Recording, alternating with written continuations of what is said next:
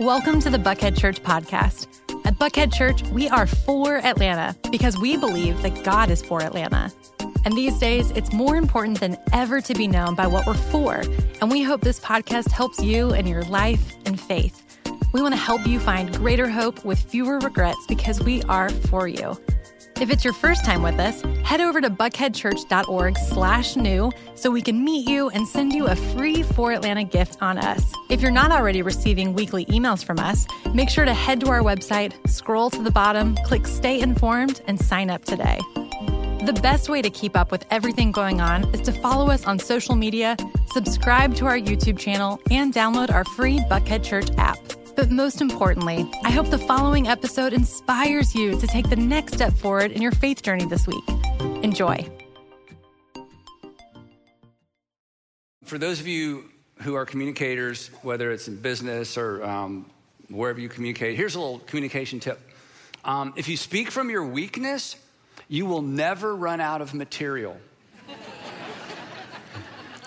Yeah, if you speak from your weakness, you'll never run out of material. So in this series that we're beginning today, and that's normally the case when I speak. It's one of the crazy things about being a pastor or a preacher is you're obviously accountable for your words. And, you know, I have Sandra tells me all the time, you have a lot of words. I'm like, yeah, I have a lot of accountability. But this series in particular is so challenging to me. I even told Sandra a couple months ago when I started working on it, I said, you know what, this is something that I wrestle with, I feel like every day. I'm not even sure I should even talk about it. She's like, yeah, you should talk about it because that's kind of the point of all this. Sometimes it's just not easy because some of the things that are associated with Christianity are just so non-intuitive. So anyway, here's what we're going to talk about for the next few weeks. We're going to talk about a temptation that is only appropriate or only experienced by Christians.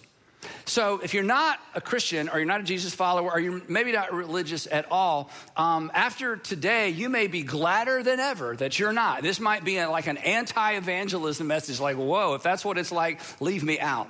But while this temptation is really, it's really just something that Christians wrestle with or should wrestle with, the tension that is associated with this particular temptation is something that you can relate to. This series it might make sense of that internal sense of disappointment that you feel sometimes just with life in general, or your general sense of discontentment, even though you kind of have most of what you need. There's just this sort of abiding sense of discontentment. Or the way I describe it, that sort of constant nagging never enoughness, like no matter what you do, what you have, and where you go, it's like this never enoughness. We're really going to talk a lot about that next time. Or that kind of if onlyness, if I could just go back. So these are emotions that are common to everybody. But in terms of this specific temptation that certainly surfaces these kinds of things in everyone, there's a peculiar angle that is really appropriate just for Jesus followers or people who are attempting to follow Jesus. It's actually one of the temptations that Jesus faced. That Matthew and Luke both tell us that Jesus was by himself, alone, at a very difficult time, physically worn out, and that during that time, he was tempted personally by the devil. Now, unfortunately, most Christians think the devil is like God and is omnipresent, but there's no evidence of that. And you're like, oh, the devil was, messing with me. I'm like, I don't think you're that important. But anyway, okay, maybe you are. I don't know. Anyway, so the Gospels tell us, and Matthew and Luke, Luke investigated this, and Matthew was with Jesus constantly, tell us that Jesus was alone, he was physically depleted, and he was actually tempted directly by the devil. And the third temptation that many of you are familiar with, the third temptation is the temptation that many of us as Christians are tempted with, but it is so subtle. I think most of us don't even know when it's happening. Here's what the text tells us. That the devil led him, Jesus, to a high place, and he showed him in an instant, we can't explain this, all the kingdoms of the world. And Matthew says, and their splendor. Maybe they were up on a mountain looking at the city of Jerusalem at night, all lit up, that just kind of represented all the kingdoms of this world. Or maybe it was something beyond that. We don't know. But they're there looking at something, and the tempter says to Jesus, look at it. Take it in. I was trying to think of something that we could relate to, and all of my illustrations fall way short, but here's I'll take a shot. It's like you walk into a car showroom, and they got all the lights just right, and you see that car. In fact, you see all the cars, and it's like, I want all the cars. It's kind of, for those of you who are car people, it's an emotional thing. It's like, I either got to get a car or get out of here. It's just this, it's just so much taken. Or years ago, I took my son Garrett, we went to the Atlanta boat show. Oh my goodness, it was just toys everywhere, shiny toys everywhere. And we were there about an hour and a half. I said, we got to get out of here. Garrett's like, we got to get out of here. I mean, it's just sensory overload. It's like, take it all in. Or maybe you've done a tour of homes. You ever done a tour of homes? And they got all the cool kitchen stuff, and the refrigerator talks to you, and the washer and dryer, you can start it and stop it from Africa. It doesn't matter. And they got all the windows move and the shades move. And that's just the first house. Then you go to the second house, and it's like, it's really the tour of discontentment is what it is. And then you get home. Remember, you got home, and it's like, did somebody lower the ceilings while we were gone? I just feel like I kind of have to walk around my apartment, my house like this, So, but when you're in those environments, it's just so much to take in. It's like, wow, well, this is kind of this moment. It's like, Jesus, feast your eyes on the kingdoms of this world. Jesus, I know why you're here. You're here for that. You're here for them. And I can give it to you. Here's what Matthew and Luke tell us. Because Matthew knew Jesus and got this from Jesus. I will give you all their authority. You get to be the king of the kings, the king of kings. And their splendor, their glamour, the awesomeness, the wowness of all of it. It's been given to me, and I can give it to anyone I want to.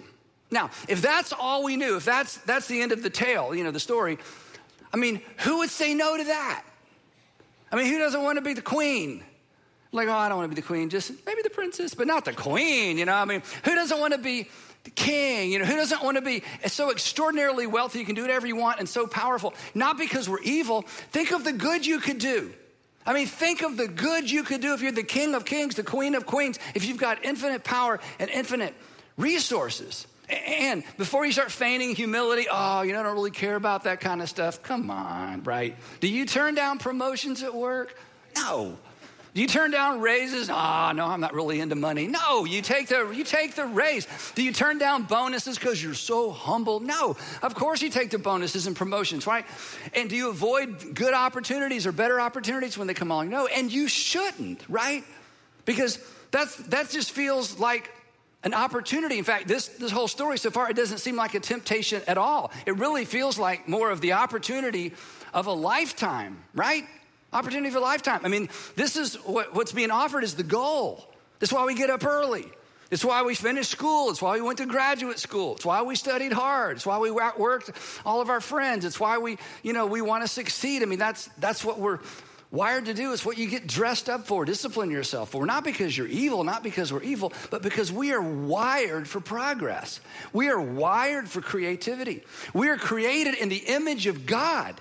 And God looks at chaos and brings order out of chaos. And that's what we do. You walk into an environment that's chaotic, and what do? You just bring order to it. That's what we do, whether it's your home or business. We were made and built to achieve. God's the most creative being and created creativity. We're creative. So all of that is good. We're hardwired for some of that. Different expressions, different senses of intensity around some of those things. But all of that's good. But as you know, in the encounter with Jesus, there's a trade-off. And this is where we begin to enter the story, and this is where this becomes more temptation than maybe opportunity. All this, the tempter says, I will give you. All you got to do, a little bit of a trade, all you got to do is bow down and acknowledge me as your authority.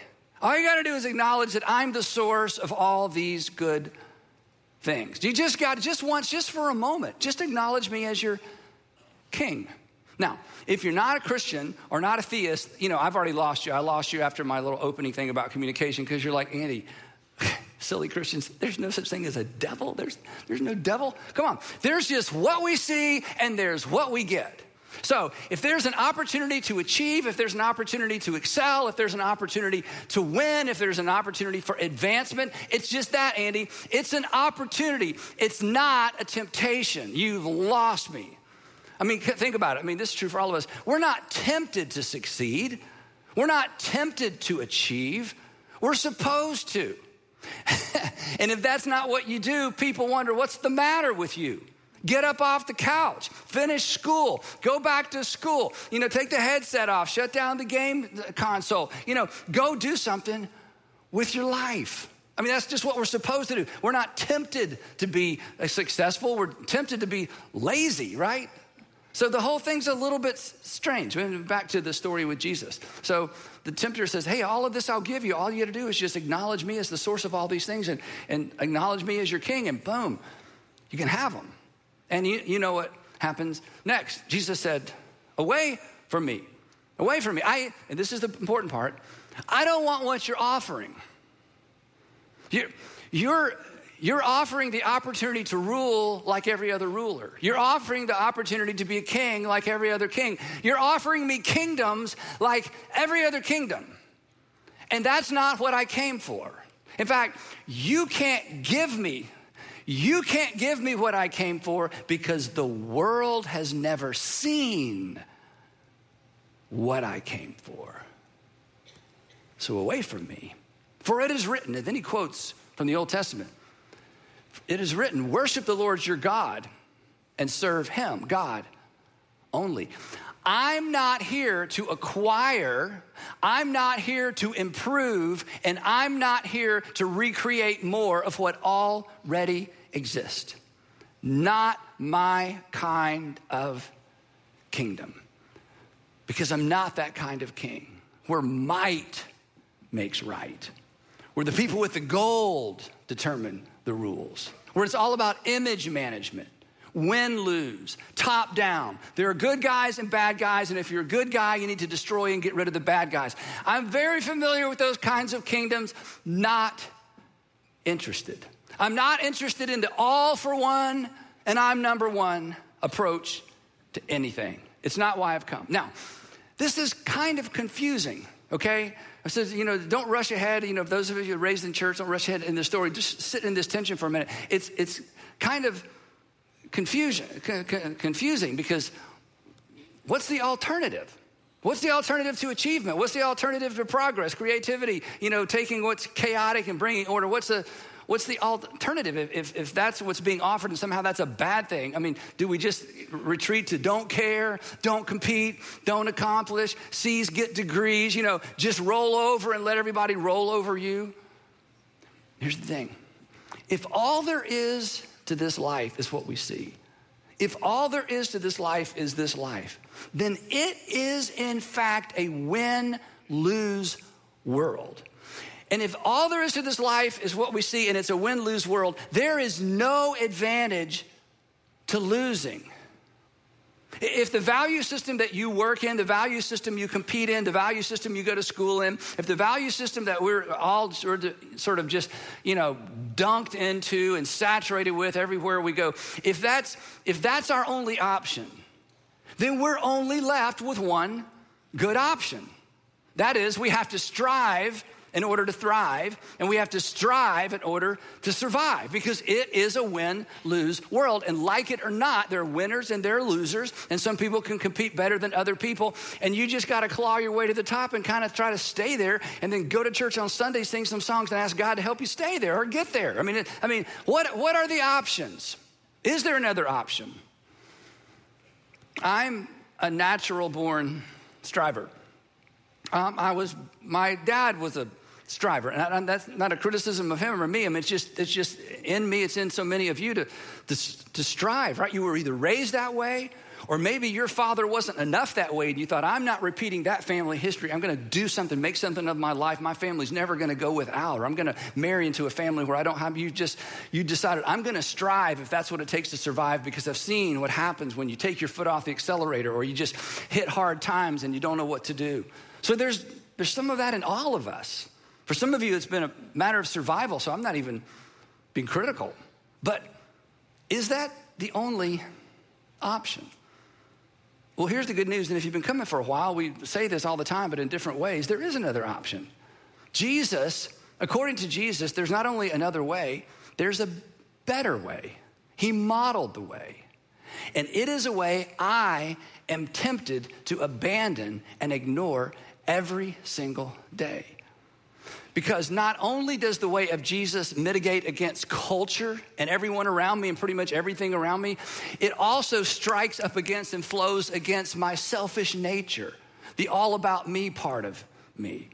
But as we say all the time, there's a better way. The way of Jesus is better. The way we say it is following Jesus will make your life better.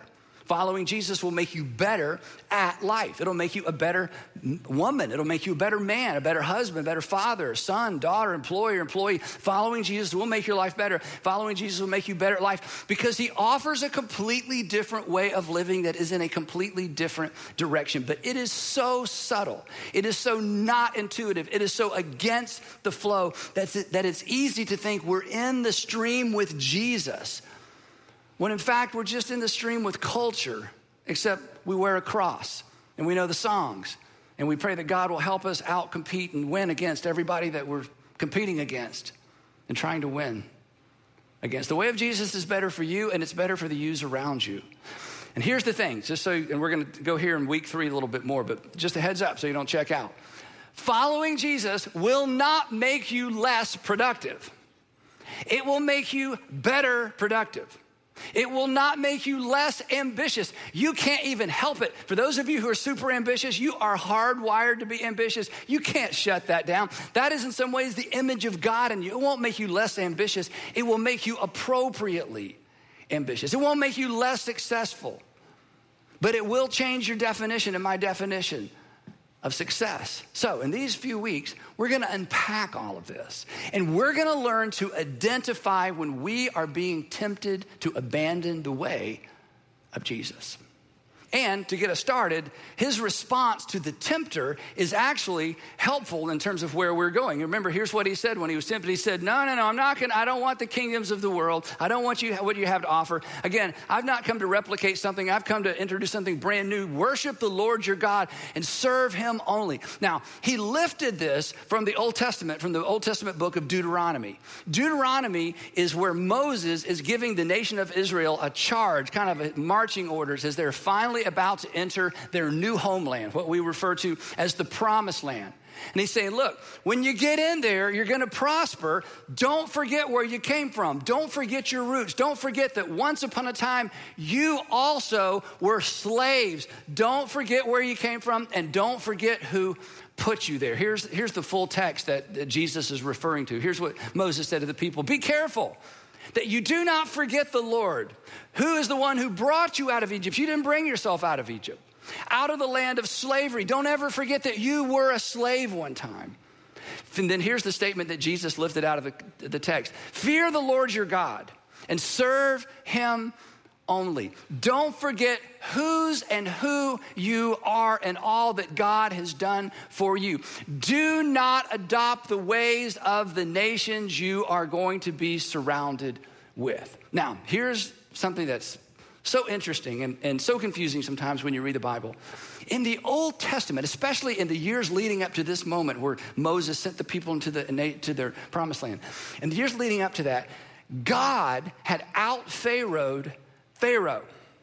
You know the story about the plagues and all the stuff many of you do. He out-Pharaoh'd Pharaoh. He dipped into the world of the kingdoms of this world, and he humiliated Pharaoh's gods. He destroyed Pharaoh's army. That God literally played by the rules of the kingdoms of this world in order to set the stage for the coming of a kingdom that was nothing like this world. And it was inaugurated by his son, the Christ, the Messiah, the anointed one, King Jesus. And now he's on planet Earth, unfolding what God had been planning all along. A different way of living, a different direction of living with a different set of values that sets people up for a different kind of relationship and a different kind of lived experience. And in Jesus' final temptation, he's actually being tempted or invited or expected to repeat history. Jesus, just take on the kingdoms of this world and let's just keep this thing going. Jesus, this is the way it's always been. This is the way it will always be. You can't change that, and I'll just give it to you if you'll just take it and just fuel what exists. You know, make a few changes here and there. But let's not abandon the entire paradigm. He was tempted like we are to embrace the old ways, the expected way, the win-lose way. But Jesus had come to launch a brand new way, the upside down way, the way of the cross, as the Apostle Paul refers to it, as we're going to refer to it in this series. So Jesus refused the offer. But here's the problem with the way of the cross, and here's the problem with the way of Jesus. Especially in the first century, it was untested. Nobody had ever done this before. This was brand new. It was untested. It was risky. And even his closest followers, we talk about this all the time, they followed Jesus for 3 or 3.5 years. They saw him live out this new kingdom way. That's why you should read the Gospels and ask the question, what do I learn about the Father from the Son? What do I learn about the kingdom of God from the King? They had seen him live this out with people, the wealthy, the not so wealthy, when there was trouble, when things were good. I mean, they saw him live this out. And at the very end, they too are tempted, as Jesus had been tempted, as we're tempted every single day. They were tempted to opt out of the kingdom way, to opt out of the Jesus way, and to opt back into the win-lose way of thinking. When Jesus was arrested, they hoped for another Red Sea moment, where Jesus rips off his rabbi robe and declares himself Messiah and King, and they defeat the Romans, and they reestablish Jerusalem as the epicenter of the world, and the world changes. It's all they knew. It was the only paradigm they had. And again, of course, they forced Jesus into what existed, but Jesus came to do something brand new, entirely different, to establish a different kind of way of thinking and living. So when Jesus was arrested, they were being tested. When Jesus was arrested, they were being tested and tempted just as he was. They viewed his arrest through the lens of win-lose. And Jesus was clearly losing. So they ran, because who would choose to follow the loser? And who would choose to lose? And then 3 days later, they're back. They're back because suddenly they realized, wait a minute, he wasn't kidding. He really is a king.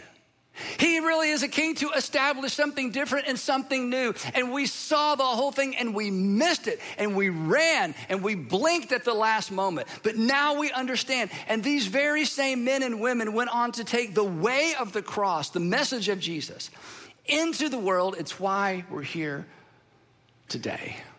So the icon, we can't even imagine how crazy this is. To first century people, this was crazy. We're just so accustomed to it.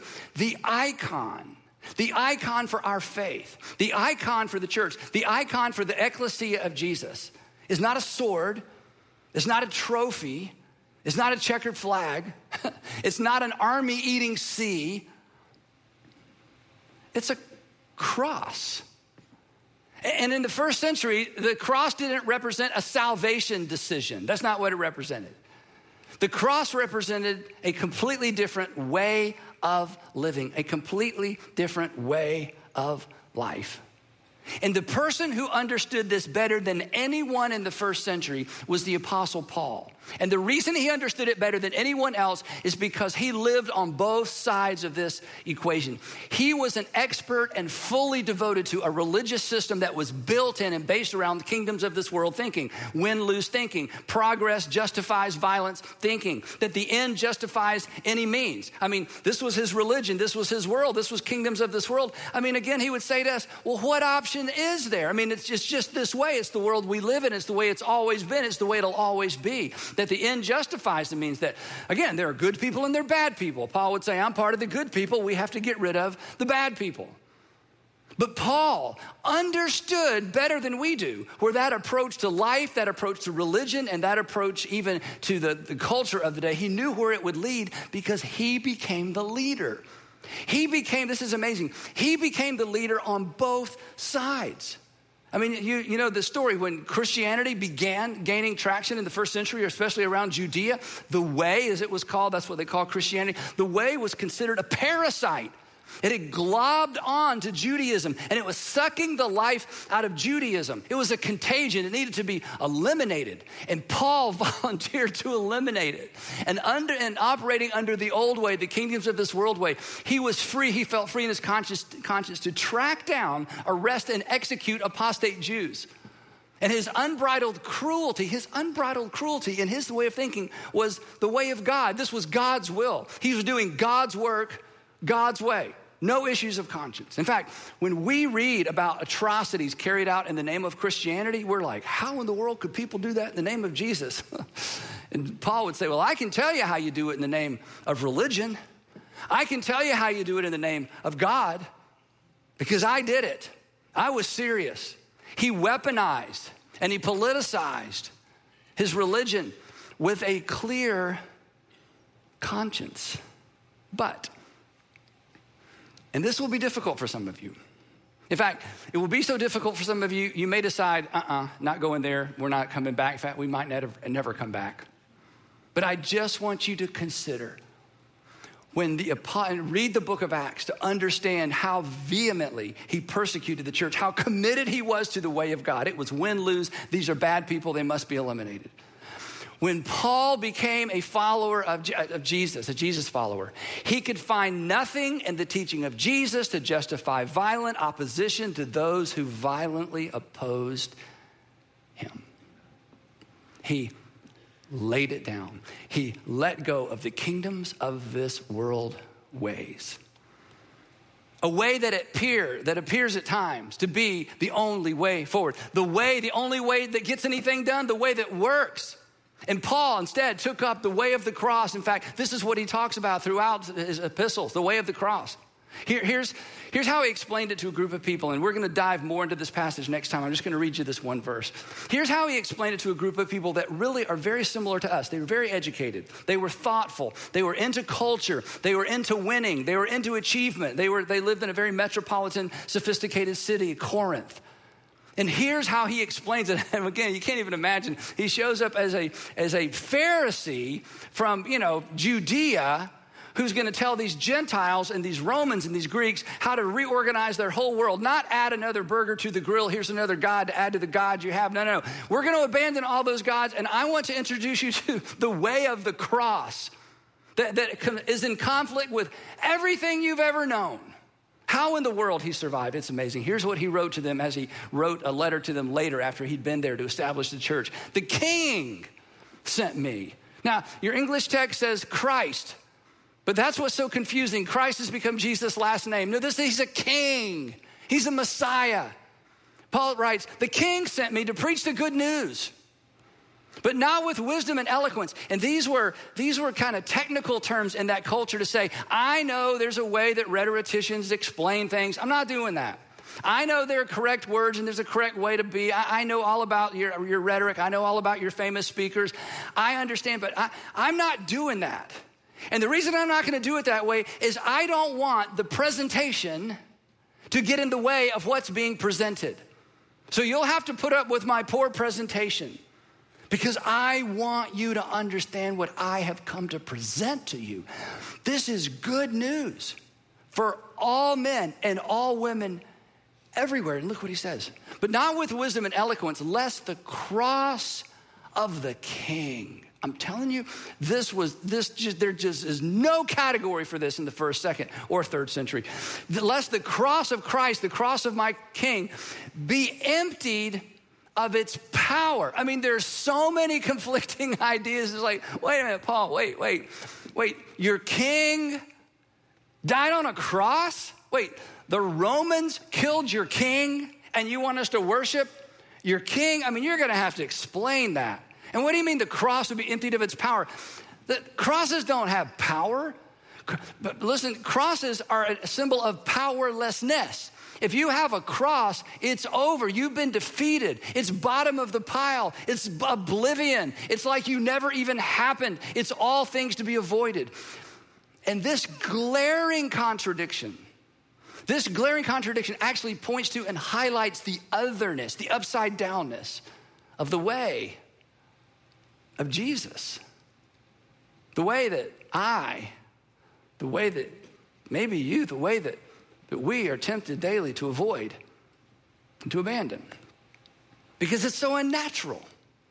It's rarely modeled. You almost never see it. When you see it, you stop and stare. It's so unusual. It's so, the word he's going to use, we're going to talk about next week, it's so powerful. We aren't even aware when we're tempted to abandon it. In fact, currently, this is so disturbing to me.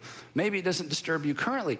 There are streams of Christianity in our nation, Christianity, that unapologetically reject and resist the way of the cross because it's perceived as too weak and too passive.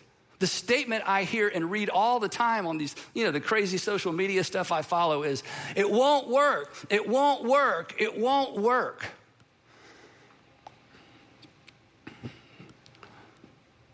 But it did. It's why we're here. It's why the cross is the global icon for your faith and mine. It's why it's this symbol of suffering and shame, as the old hymn says. The symbol of suffering and shame is our icon. Why?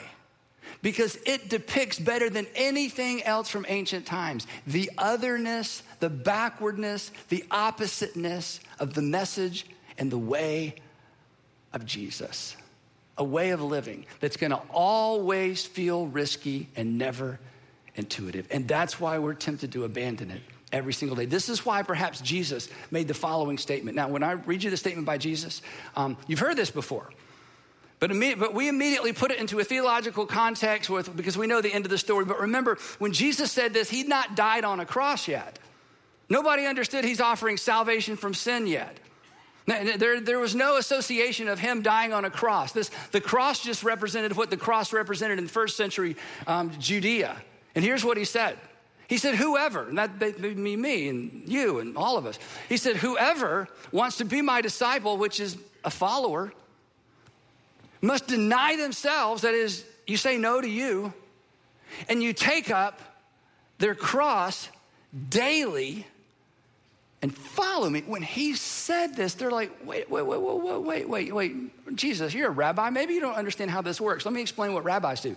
See, rabbis take the Torah that we all agree with, and they explain it in new and different ways so we can apply it in our new culture. Because, us first century people, we're modern people, right? Those ancient people. So we're learning to contextualize Torah. So you can illustrate it, you can teach it, you can apply it, you can re-explain it, you can tell stories about it. But you got to kind of stay with the party line. You kind of got to go with the flow. Take up a cross and follow you. That sounds like you're going to move in the complete opposite direction. Yes. And you're going to have to deny yourself in order to do this. And he says, daily. Why daily? Because every day I'm tempted to opt for the kingdoms of this world approach to everything. Every time something doesn't go my way, every time somebody disagrees with me, every time somebody hurts my feelings or says something bad about you, or every time every single day. Because I want to win, and I want to come out on top, and I want to look good. In fact, I want to leverage my humility to look good. Oh, that was amazing the way you responded to that. Yeah, I was humble. That's me, it's just in me. It's in you, right? And the cross, and when he said this had nothing to do with dying for anybody's sin. God's not asking you to die for anybody's sin. He's asking you and he's calling me to live in a completely different direction. So, wrapping up this first episode, I want to try to bring this down to our real world. Because for some of you, it's like, yes, finally. For others of you, it's like, that is so scary. Others of you, it's like, I really don't even know what you're talking about. You've kept my interest, but I still don't even know what you're talking about. So here's what I want to do. I'm going to give you a little bit of homework to make this practical. I want to encourage you or challenge you. And the thing is, if you're not a Christian, you should play along with this. It's not going to hurt anything, okay? Just think about this. I want to challenge you to take a question with you into this next week, okay? I don't want you to act on it. It's too early, okay? It's too risky, honestly. I don't want you to act on it. I just want you to consider it. And this is, I got to say this for some people in the room or some people listening. This is for you personally. This is not for the future of the United States of America or, Russian-U.S. policy or what's going on in Ukraine or what about the Second World War? Just don't go there. This is for you personally. And I want to say this. I'm not asking or suggesting that you step back into a toxic relationship. This isn't that. Or that you stay in a toxic relationship or a dangerous relationship. This isn't that. So take those extremes off the table. Otherwise, you're going to talk yourself out of trying this. And this is for you personally.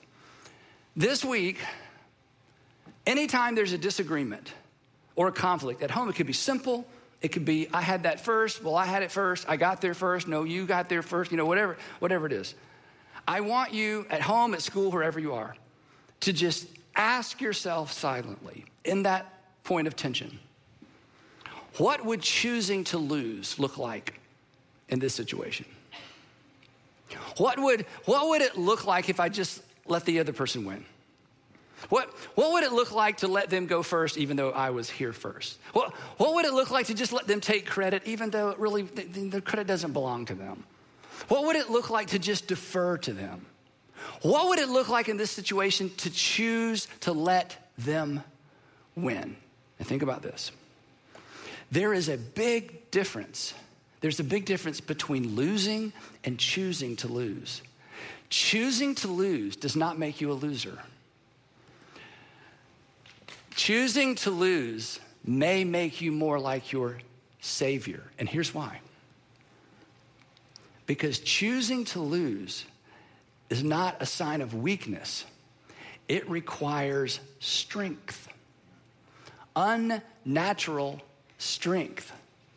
Some might even say supernatural strength. Let's take Paul's word and stick it in there. We're going to come back to that next week. It requires power. It requires what Paul will refer to in a different book of the New Testament, supernatural resurrection power. And that's why when you see this, you stop and stare, because it is so unusual. It is so uncharacteristic. It is so otherworldly. And this, to some extent, and you got to sort this out in your own world, with your own family, with your own finances, with your own situation. I at some point, I have to just stop and trust you with it. This in some way reflects and represents the way of Jesus, the way of the cross. What would choosing to lose look like in this situation? And a good place to start might be the parking lot on your way out this afternoon. And we will pick it up there in part 2 of Icon, the empowering invitation of the cross. Let's pray together. Heavenly Father, I so want to get this right. I want to get it right consistently. And it's so contrary to me and to us. Father, I would love it wouldn't it be great if Christians all over the city or the country, the world, just stopped and said, no more of this, no more of that. It's the way of the cross. So give us eyes to see and give us ears to hear. And would you give us the courage to ask this question? And to let the answer settle in over us, and to imagine that kind of strength, that kind of selfless power, that kind of spirit-led behavior. So wherever this lands with us, just give us the wisdom to know what to do, the courage to do it, and lead us, because we want to learn to follow. In Jesus' name, amen.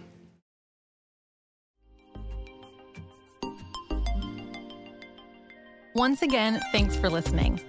If you'd like to hear more messages like this, we've made it super easy. First, you can hit the subscribe button to get these messages on your device every week. Second, you can download our app from iTunes, Google Play, or wherever you get your apps. Or third, you can check out our YouTube channel. Just search for Buckhead Church and make sure to subscribe. Have a great day.